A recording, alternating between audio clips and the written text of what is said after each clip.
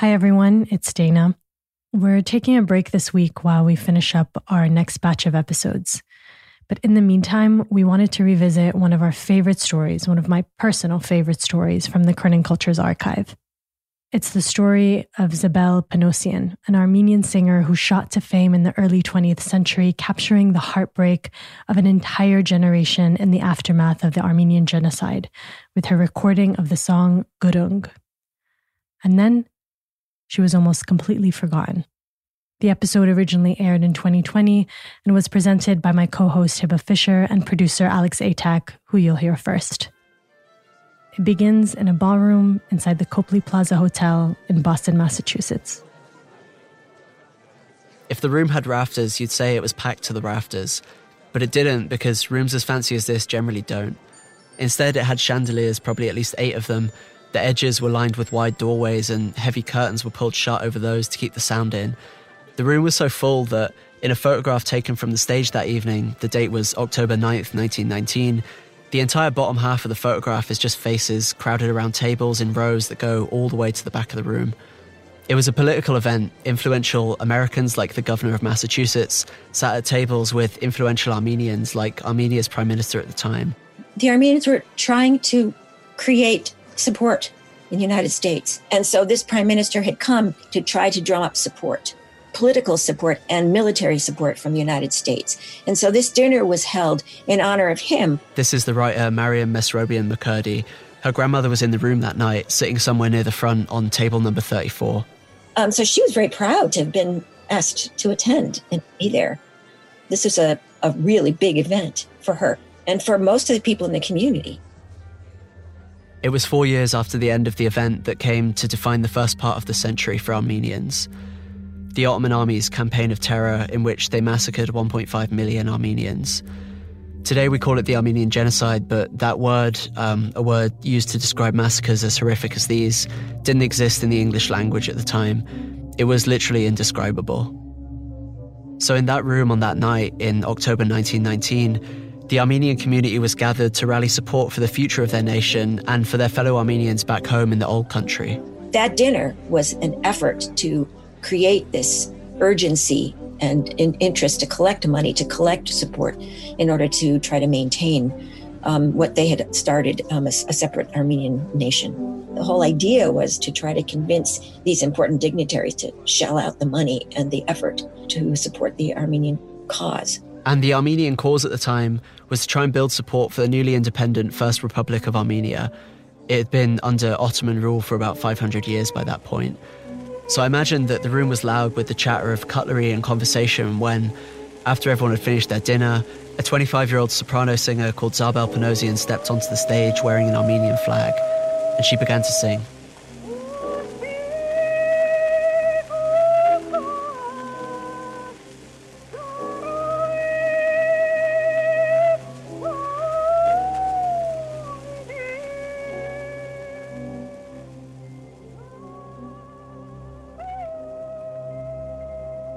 It's a song that she knew.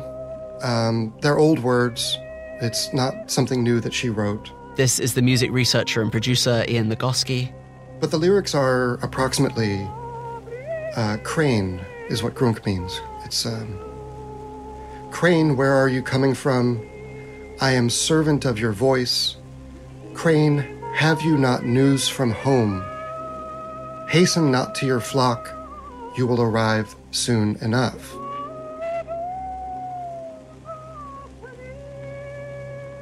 When her performance of this song, Gurung, finished, the room apparently erupted into, quote, thunderous applause.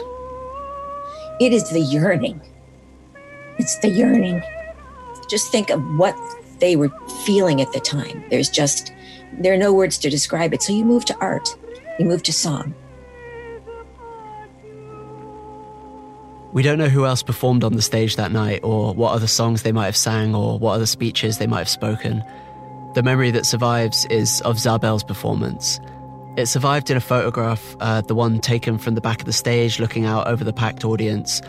Marian's grandmother Eliza, who remember was in the crowd that night, she held on to that photograph. It hung on her wall at their home in Syracuse, New York for the rest of her life.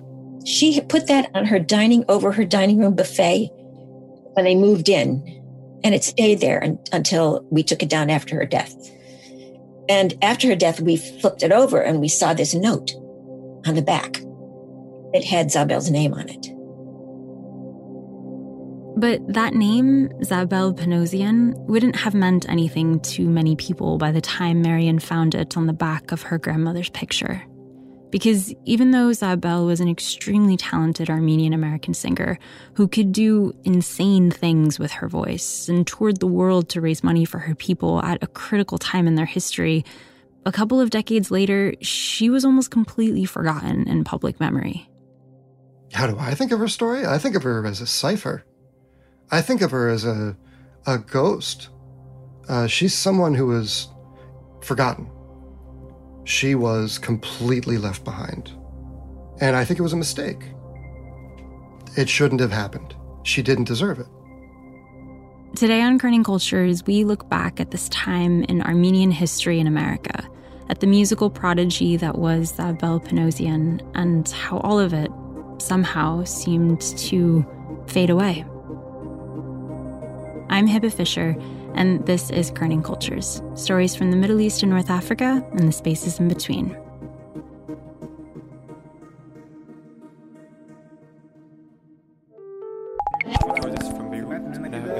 More is predictable, they've seen it happen. And one story that always kind of captures my imagination. The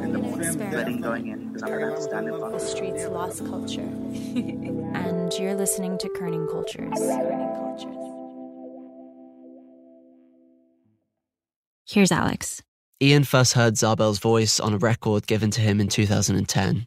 Around that time, I met a guy named Leo Sarkeesian, who was an extraordinary person, a broadcaster at the Voice of America for many, many years.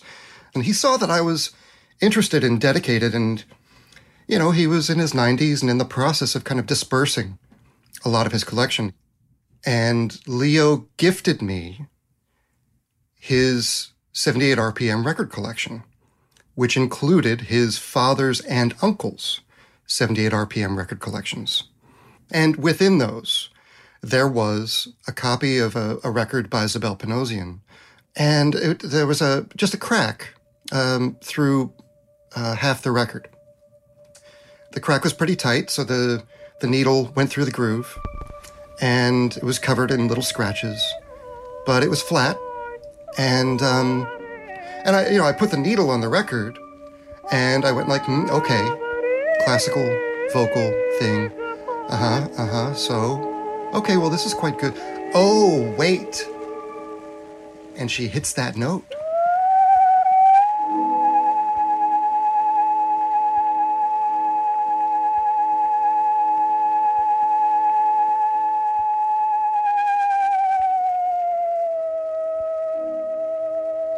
And then the note descends. There's this lament-like collapse at the end of the note. And her voice breaks a little bit inside of it. And I said, okay, how the hell did this record ever get made?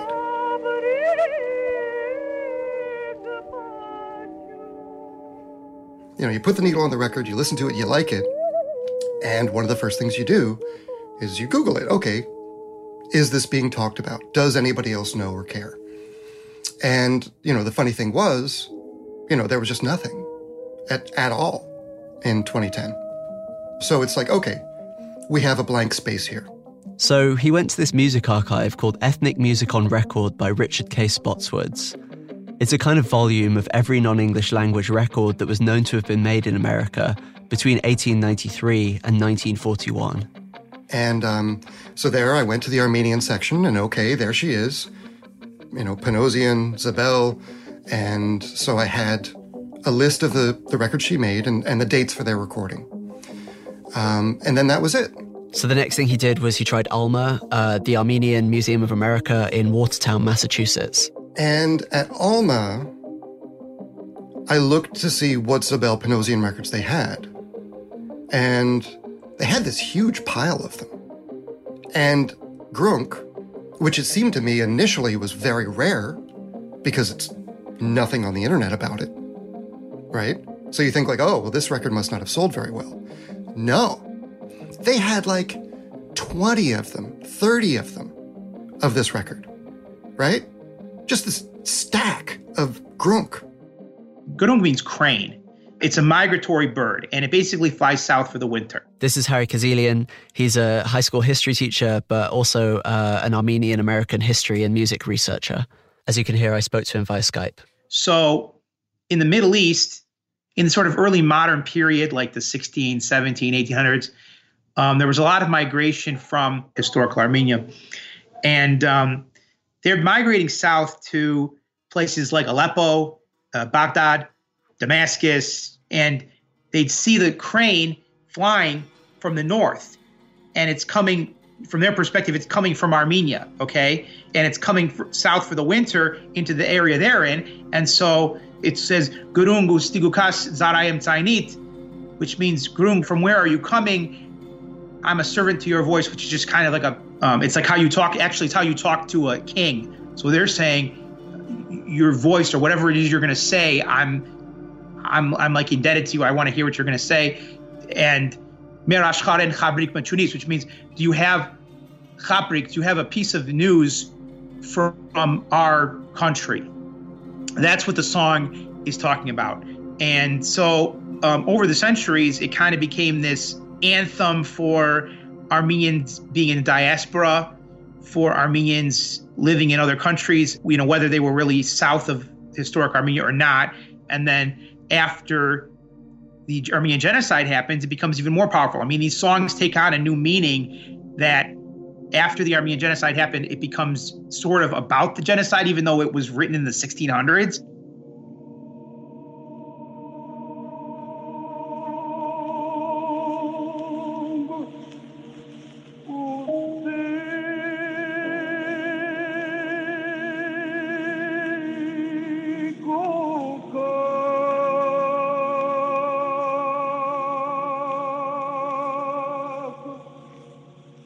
Nobody really knows exactly who wrote Gurung.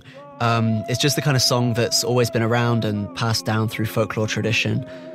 But the person who transcribed and recorded an early version of it was the composer and priest Gomitas, probably the most famous Armenian composer that ever lived. My guess is without Gomitas' transcription, it would have been lost. This is Marian Mesrobian McCurdy again.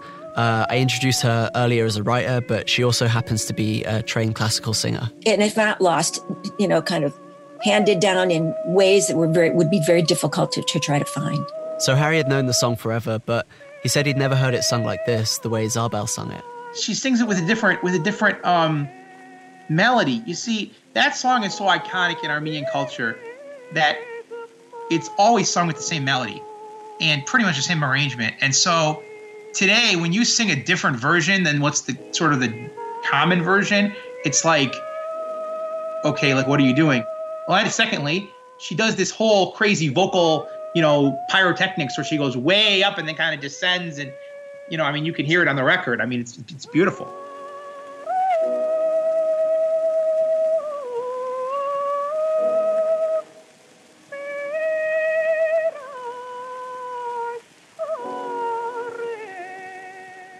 You know, there are a lot of well-trained and good singers out there. It's the musicality that sells a song. And if you listen to other recordings of Gurung, they're not going to sound like that. What Panosyan does is she just hangs there on that note. And she just sits there. And she doesn't press. All of this is done with an intense amount of control. And that's partly what makes this such a tour de force, because anybody can sing a high note loud. That's easy, you know. But pianissimo and extending it, her control is masterful. So once Ian had managed to place the song title and the year from the info he'd found at Alma, he digitized the record and published it on a CD compilation called To What Strange Place. So I spent days making a transfer and a nice clean restoration of it, and included it on this project that was published as a 3-CD set. And I initially thought that it was a setting of a poem by a guy named Tumanian. And I published that that's what it was. And because I only read and speak English, didn't know until the thing was already published that I was wrong. It's not. It's It's totally not that poem. Yeah, actually, I don't want to be insulting. So you can pick and choose how much of this you want to, use. But basically, I mean, the man was limited by the way he could do research. He didn't, know anybody personally who knew any of these artists, or, if you read an Armenian name and there was a variation spelling of the name, he wouldn't necessarily know that that's the spelling of that same name or whatever, things like that. And so, some of his information was wrong. And so I'm kind of like obsessive compulsive, and I'm like, okay, I gotta fix some of this. I was like going on Facebook and messaging him, listen, this is wrong and you've got to change this. But great job. But despite some of the obvious mistakes in the write-ups that Ian had done to accompany the album, Harry told me that he was still really impressed by it. Basically, at the time, nobody had ever remastered or re-released Armenian American recordings that were made in the 1920s. And I had a bunch of them on record because I collect records, but I had never heard anyone clean them up or put them on CD or anything like that. So when that came out, I was like, wow. And a lot of them were songs I hadn't heard or I didn't have or whatever. And so it was like, just awesome. I was like, who is this guy? And I guess his objective was that he wanted to show how there was this sort of Middle Eastern scene of music in America all the way back in the early 1900s, and that Middle Eastern people shouldn't be considered foreign in America or whatever. And to me, that kind of just went over my head because I'm like, well, duh, there were Armenian people and Greek people and stuff and singing Turkish and everything in America in 1920.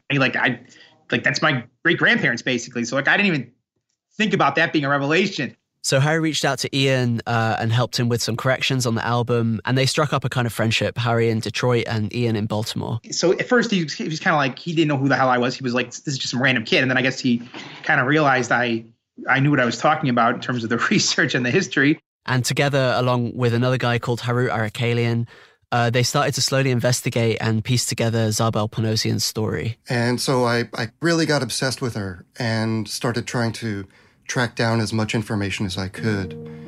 And that's sort of what set the ball rolling. And they found that she was born between 1891 and 1894 in an Armenian-speaking town about 80 miles east of Istanbul. She migrated to the US in the spring of 1907 and wound up living in Massachusetts. And when she's about 19, she gets married to a guy who's a photo engraver named Aram Sarkis Panosian. Then about a year later, she has her first child. So she had a extraordinary kind of first 20 years of her life. So she came to America and she started taking vocal lessons and really wanted to become a really trained singer from all these, just vocal teachers in the Boston area, which is where she lived. Then she starts to appear at these basically fundraisers for the people that are being affected by the Armenian genocide. That's basically the beginning of her career. But the start of her career around the early part of the century was taking place at a time when the way people listened to music was beginning to change. If you were a singer before the 1890s, your music would really have only ever been heard live while you were performing in front of an audience. Music was this kind of ephemeral thing in that way. But by the end of the 1890s, we start to see the invention of early recording technology. And initially, they're trying all different kinds of stuff. There are recordings of birds that are successfully marketed. There are recordings of people laughing that are successfully marketed.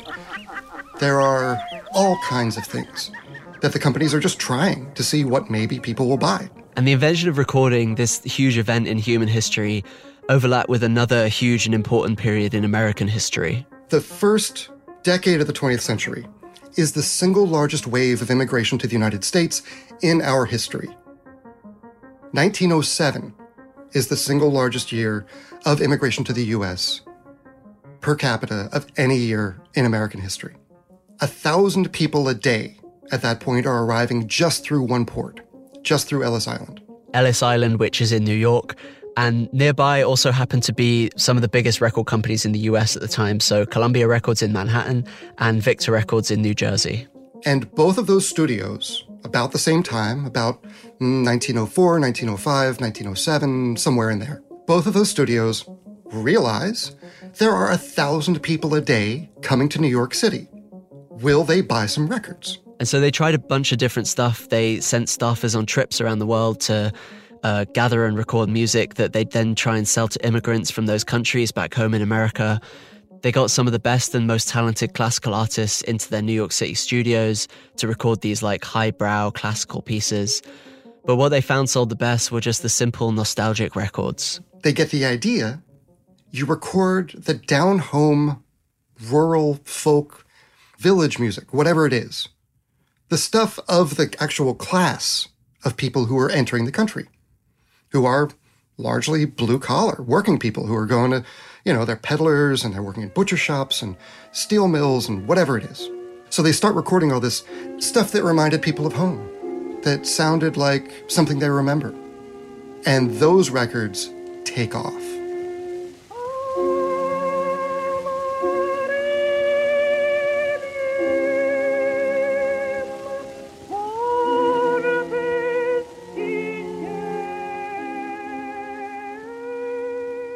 And it was somewhere during this push to record what they called quote-unquote ethnic artists that Zabel wound up in the Woolworth building in Lower Manhattan. She would have walked past the entryway under the ceiling murals that made the place feel a bit like a church, taken the coal-powered elevator up to the studio. She would have stepped out of the elevator and into the recording studio and stood behind a microphone that looked more like a telescope to record her album. There are horns of various sizes set up in a room, in a recording studio. It's a purely mechanical process. There is no electricity involved at all in recording at that time. And the recording engineers show the performers a green card to tell them when the machine is running and they should start. And then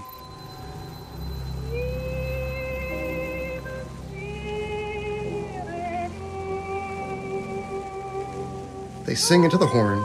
The vibrations of their music making, of singing or whatever, flow down through the horn and vibrate a little diaphragm.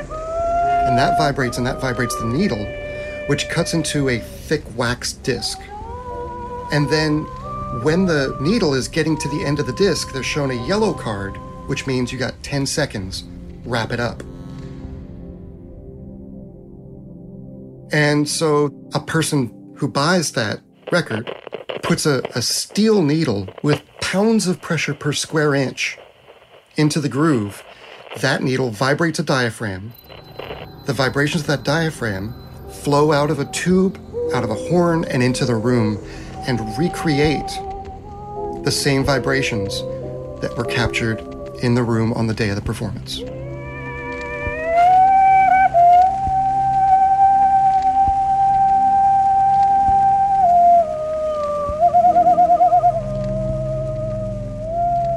It's a direct recreation of the memory of that person during that 3 minutes of their life.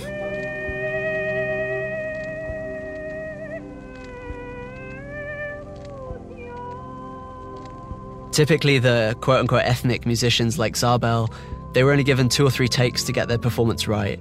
The studios just didn't want to waste their resources. So the performers had to time their songs to fit into 2 to 2.5 minutes.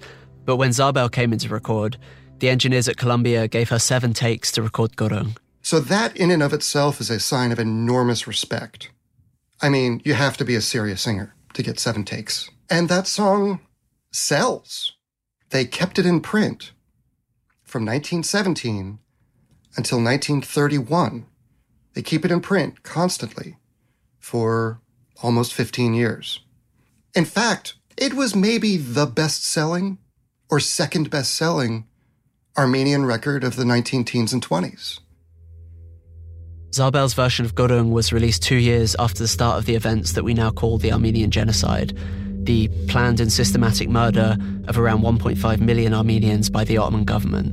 In 1915, 100,000 Armenians in the United States are beginning to get the news that everything back home has fallen apart. That, there are these arrests. And then that the villages are being destroyed, that the government has taken over your old house, whatever you left behind, and that the population is being liquidized from all over Anatolia. All of these Armenians are being rounded up and killed. And so, 1915, 100,000 Armenians are finding out that there's no home to go back to, and that everyone they ever knew is dead. The world they came from just doesn't exist anymore. And they are having a hard time getting news. It's impossible to say what that was like. So it's a song asking a symbolic Armenian bird what's going on at home. What's the news?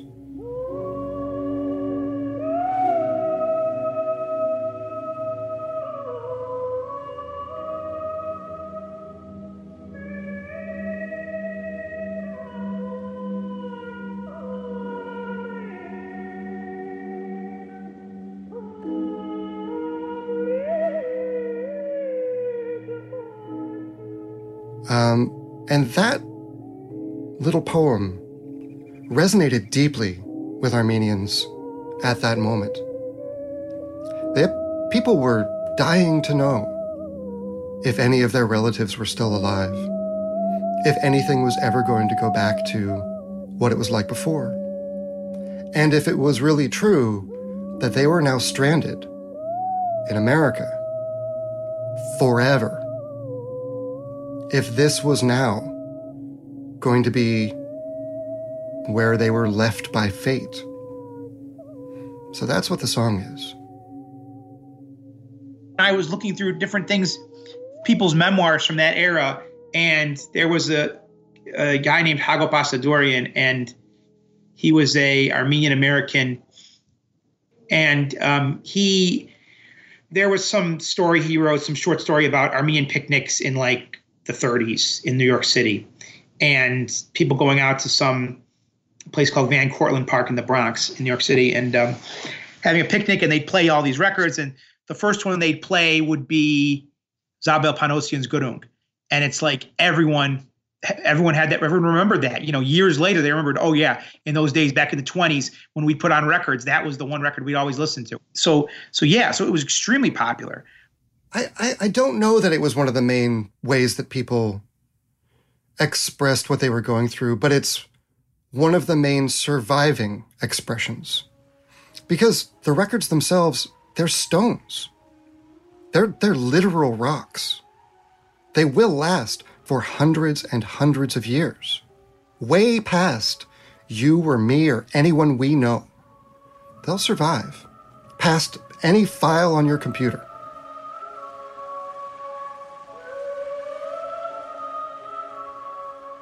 Alex, I'm so sorry.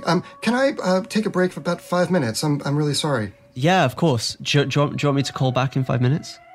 Yeah, if you would. That'd be great. All right. We'll get back to the story in a second.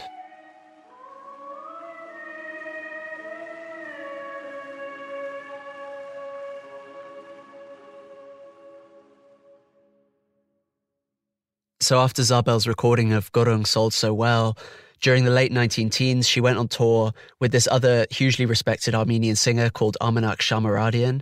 And throughout 1917, 1918, and 1919, together they played to concert halls across the eastern United States to raise money for the support of Armenian refugees. It was the first sort of massive, if you want to call it a foreign aid effort in American history, where Americans were coming together and saying, hey, we need to help this group of suffering people overseas and send them all this money to try and Red Cross workers and, you know, nurses and missionaries and whatever to try to help them. The first time that really happens is with the Armenian genocide. Harry described the way people saw Zabel during this period as sort of like the hometown hero, the local daughter makes good kind of thing. And there's this quote he read to me from a newspaper in Constantinople, now Istanbul. It reads, quote, Mrs. Zabel Panosian is an Armenian talent who has received universal renown in the past 5 to 6 years. She's the only one among the Armenians who has been a true manifestation in America of the circumstances of the great Armenian depredation or genocide of 1915 and 1918, end quote. So that's kind of how she was seen. She was the voice of, let's save all these orphan children. So Zabel and Shamaradian go on tour and they just raise piles of money. playing at concert halls for the Near East Relief Campaign. And then, in 1920, she gets a passport, and she says, when she applies for her passport, that she's going to look for family. She wants to know if family members are still alive or not, and the way to find out is to actually get on a ship and go places and find out. In the process of her travels, which take apparently about 4 years, 1920 to 24 it seems like, she goes and she plays a lot of shows. She plays concerts all over Britain, France, Italy, Egypt, and significantly in France, outside Paris, she meets Gomitas.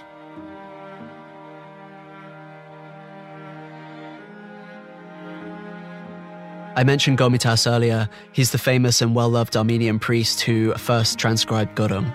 He was a celibate priest. Gomitas Vadarpit. Vadarpit means celibate priest.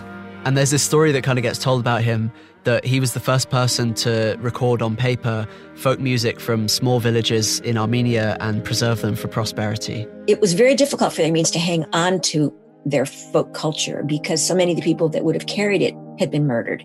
And so Gomitas went out into the countryside and he collected all these folk songs. And he transcribed them, wrote them down so that future generations of Armenians would be able to look back and understand part of their history through their folk music. And of course, he was one of the people that went out and found some of these folk tales. And there were about 3,000 of these that he had written up. We only have about 1,200 of them. And Gurung was one of them. But his own biography is chilling, when you read about what happened to him.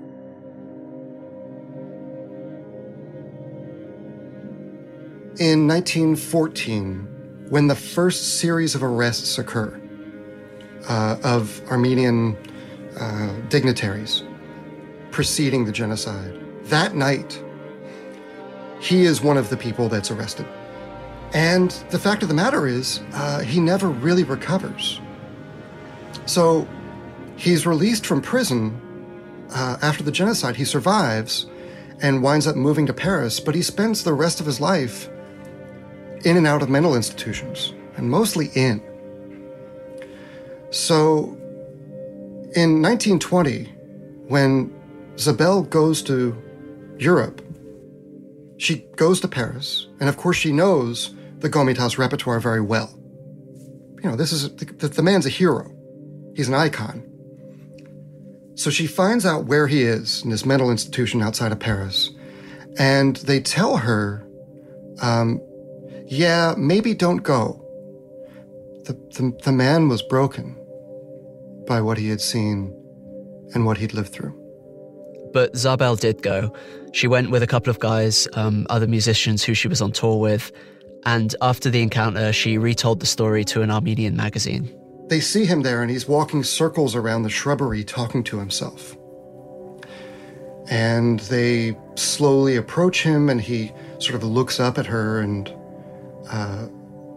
smiles at her and says, "Hello, madam." And she says, "Hello, Reverend Father." And they sit down together, and he says to her, "You remind me of one of my students." And she says, "Oh, yeah, I am one of your students, but from very far away." And she says, "Look, I came to ask you something. Is it okay to sing your choral work solo, by myself?" And he looks at her and gets serious, and he says, "However you feel it, you go ahead. You sing it however you want. Do it however you think is right." And she says, "Oh, thank you. And I don't want to wear you out. Can I come see you again?" He says, "Oh, yeah, you have to come back. You'll sing for me and I'll sing for you. You should come back." And she says, "Okay, I will." And she leaves, and she never does. And I wouldn't have either, because that's terrifying. To be close up to somebody who's suffering like that, it's hard. And for it to be a hero and someone that you can't help, it's very painful. And she says at the end of the account, someday together we'll sing Ganche Grung, call out, O crane, call out, O crane.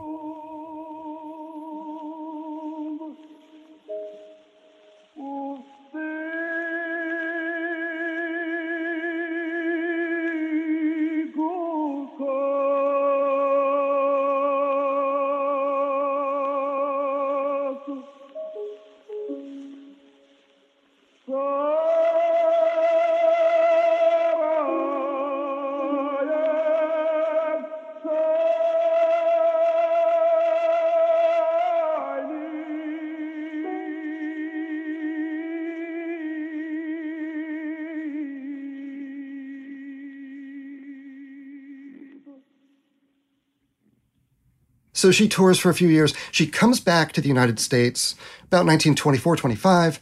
The Near East Relief Campaign was massively successful.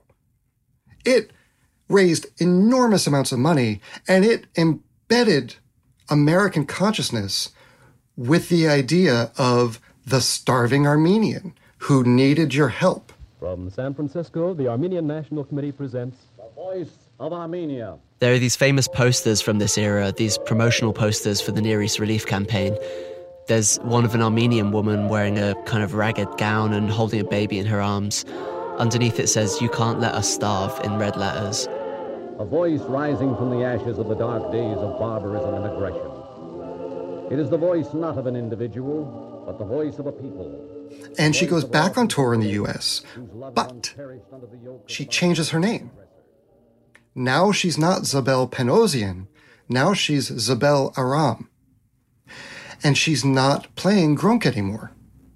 She's singing opera and Western classical music.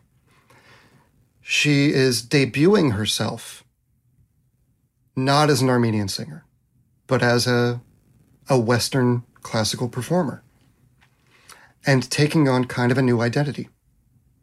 She does not record ever again. That's it for Zabel Panosian. And then Zabel Aram shows up, and Zabel Aram has this career, and she's, I think, getting away from the Armenian identity so much. She doesn't want to be exotic, and she doesn't want to be starving. It is as if she starts over.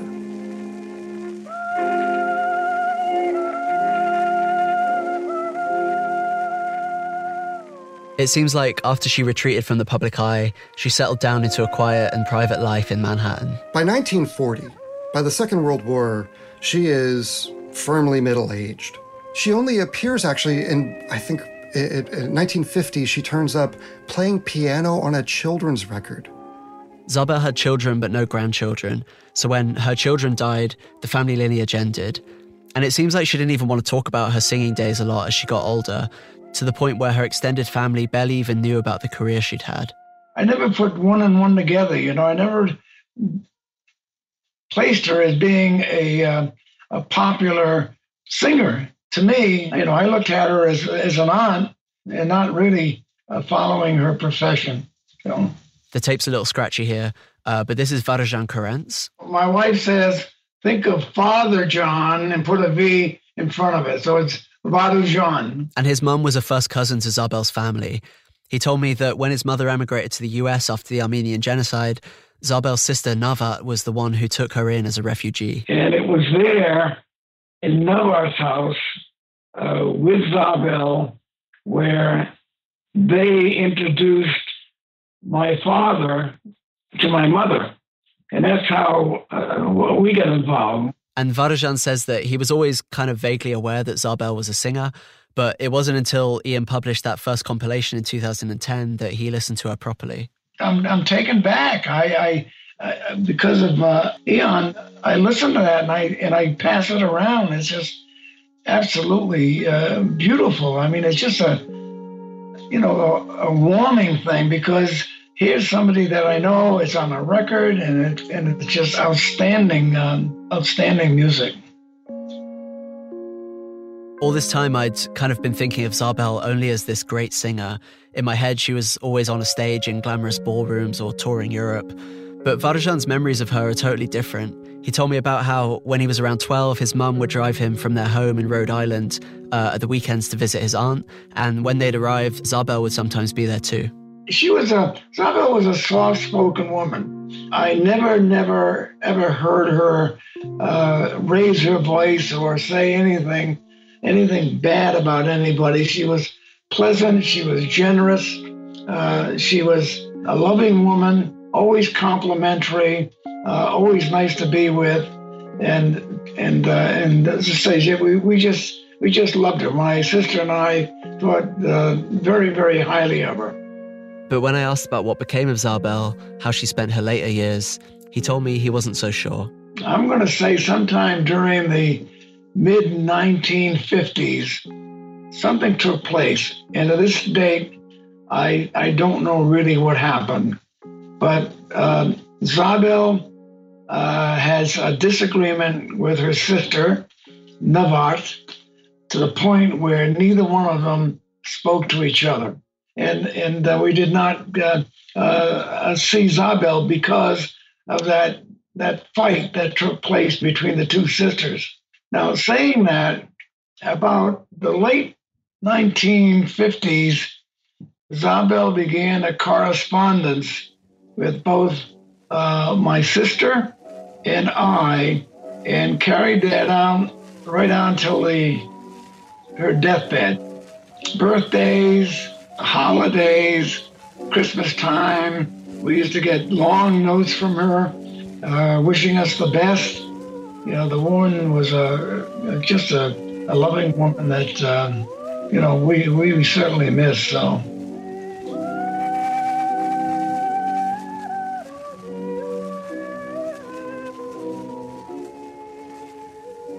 The last photo I saw of her is her passport photo from the 40s, where she went to Argentina or Brazil. I mean, she's what, 50? And, she's smiling. Her makeup is nice. Her hair's really curly and piled up on top of her head, black hair. Her eyes are a little squinty. She's getting a little puffy around the eyes. I'm the same way.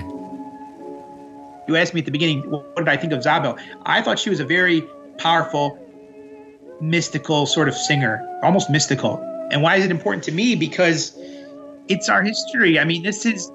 I guess I identify very strongly as Armenian American, and so this is our history in this country. These are not songs that people sing anymore.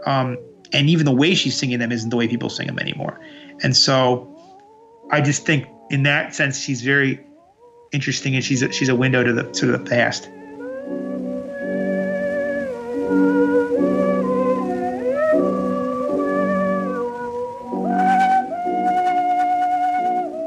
I think that even in the teens, Zabel had ambitions to be a star and an artist who was taken seriously. But, Columbia only ever releases her on the E-Series. The E-Series, again, is the ethnic artist category at Columbia Records. She's stuck on records as an ethnic artist, not as a American artist. And we just don't have the memory apparatus in our culture to keep track of this stuff. It definitely doesn't get written into the story of the United States, right? No immigrant musician, of which there were hundreds of thousands of recordings made in the early 20th century. America does not write immigrant musicians into our story of who we are and what we did. We as Americans have this very complicated and not great relationship to the idea of immigration. We demand of immigrants that they become capital A American as fast as possible. Leave the homeland behind, stop speaking that other language, become American, and become American fast. And we have required people to lose their hyphenated identities to a great extent for decades and decades. Don't be Armenian American. Don't be Irish American. Don't be Jewish American. Be American if you can. So that's the whole idea, is that it will take a second life, that by presenting it to people with her story, it will take root in their hearts and it will live on. Thankfully, the records are still there, and we're just trying to learn the initial story. We won't get it all right, we'll miss stuff. But the idea is that we'll lay the table for whoever succeeds us, if anyone's going to remember. That there will be something to start from, at least. Because I think she's very good. I think she's a real artist.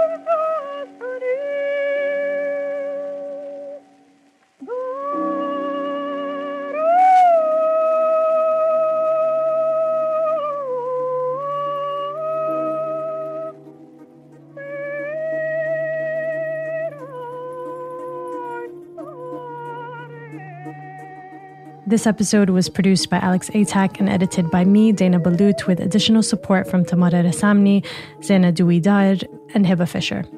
Sound design was by Alex Atack and mixing by Mohammed Khreizat. Fact-checking was by Dina Sabri. A quick update on this story since we originally aired it. Ian Nagoski is publishing a book about Zabel Panosian. It's called Zabel Panosian, I Am a Servant of Your Voice. He spent the last year or so doing even deeper research into her and her life. And he's found out loads more than we originally included in this episode. We'll post a link to it in the episode description. Thank you to Ian and to everyone else who spoke to me for the story, Harry Kazilian, Marian Mesrabian McCurdy, and Varajan Karantz. And thank you to Ian for letting us use his remastered version of Zabel Panosian's music throughout the episode, and to Harry Kazilian for letting me use his original music too. You can follow Ian's work and find the many, many other songs and stories he's helping preserve at his website, canary-records.bandcamp.com. And if you want to hear more of Marian, we did a whole other episode with her. It's based on her book. It's called Operation Nemesis. Thank you so much for listening, everyone. We'll be back with a new episode next week. Take care, stay safe, smile. Bye.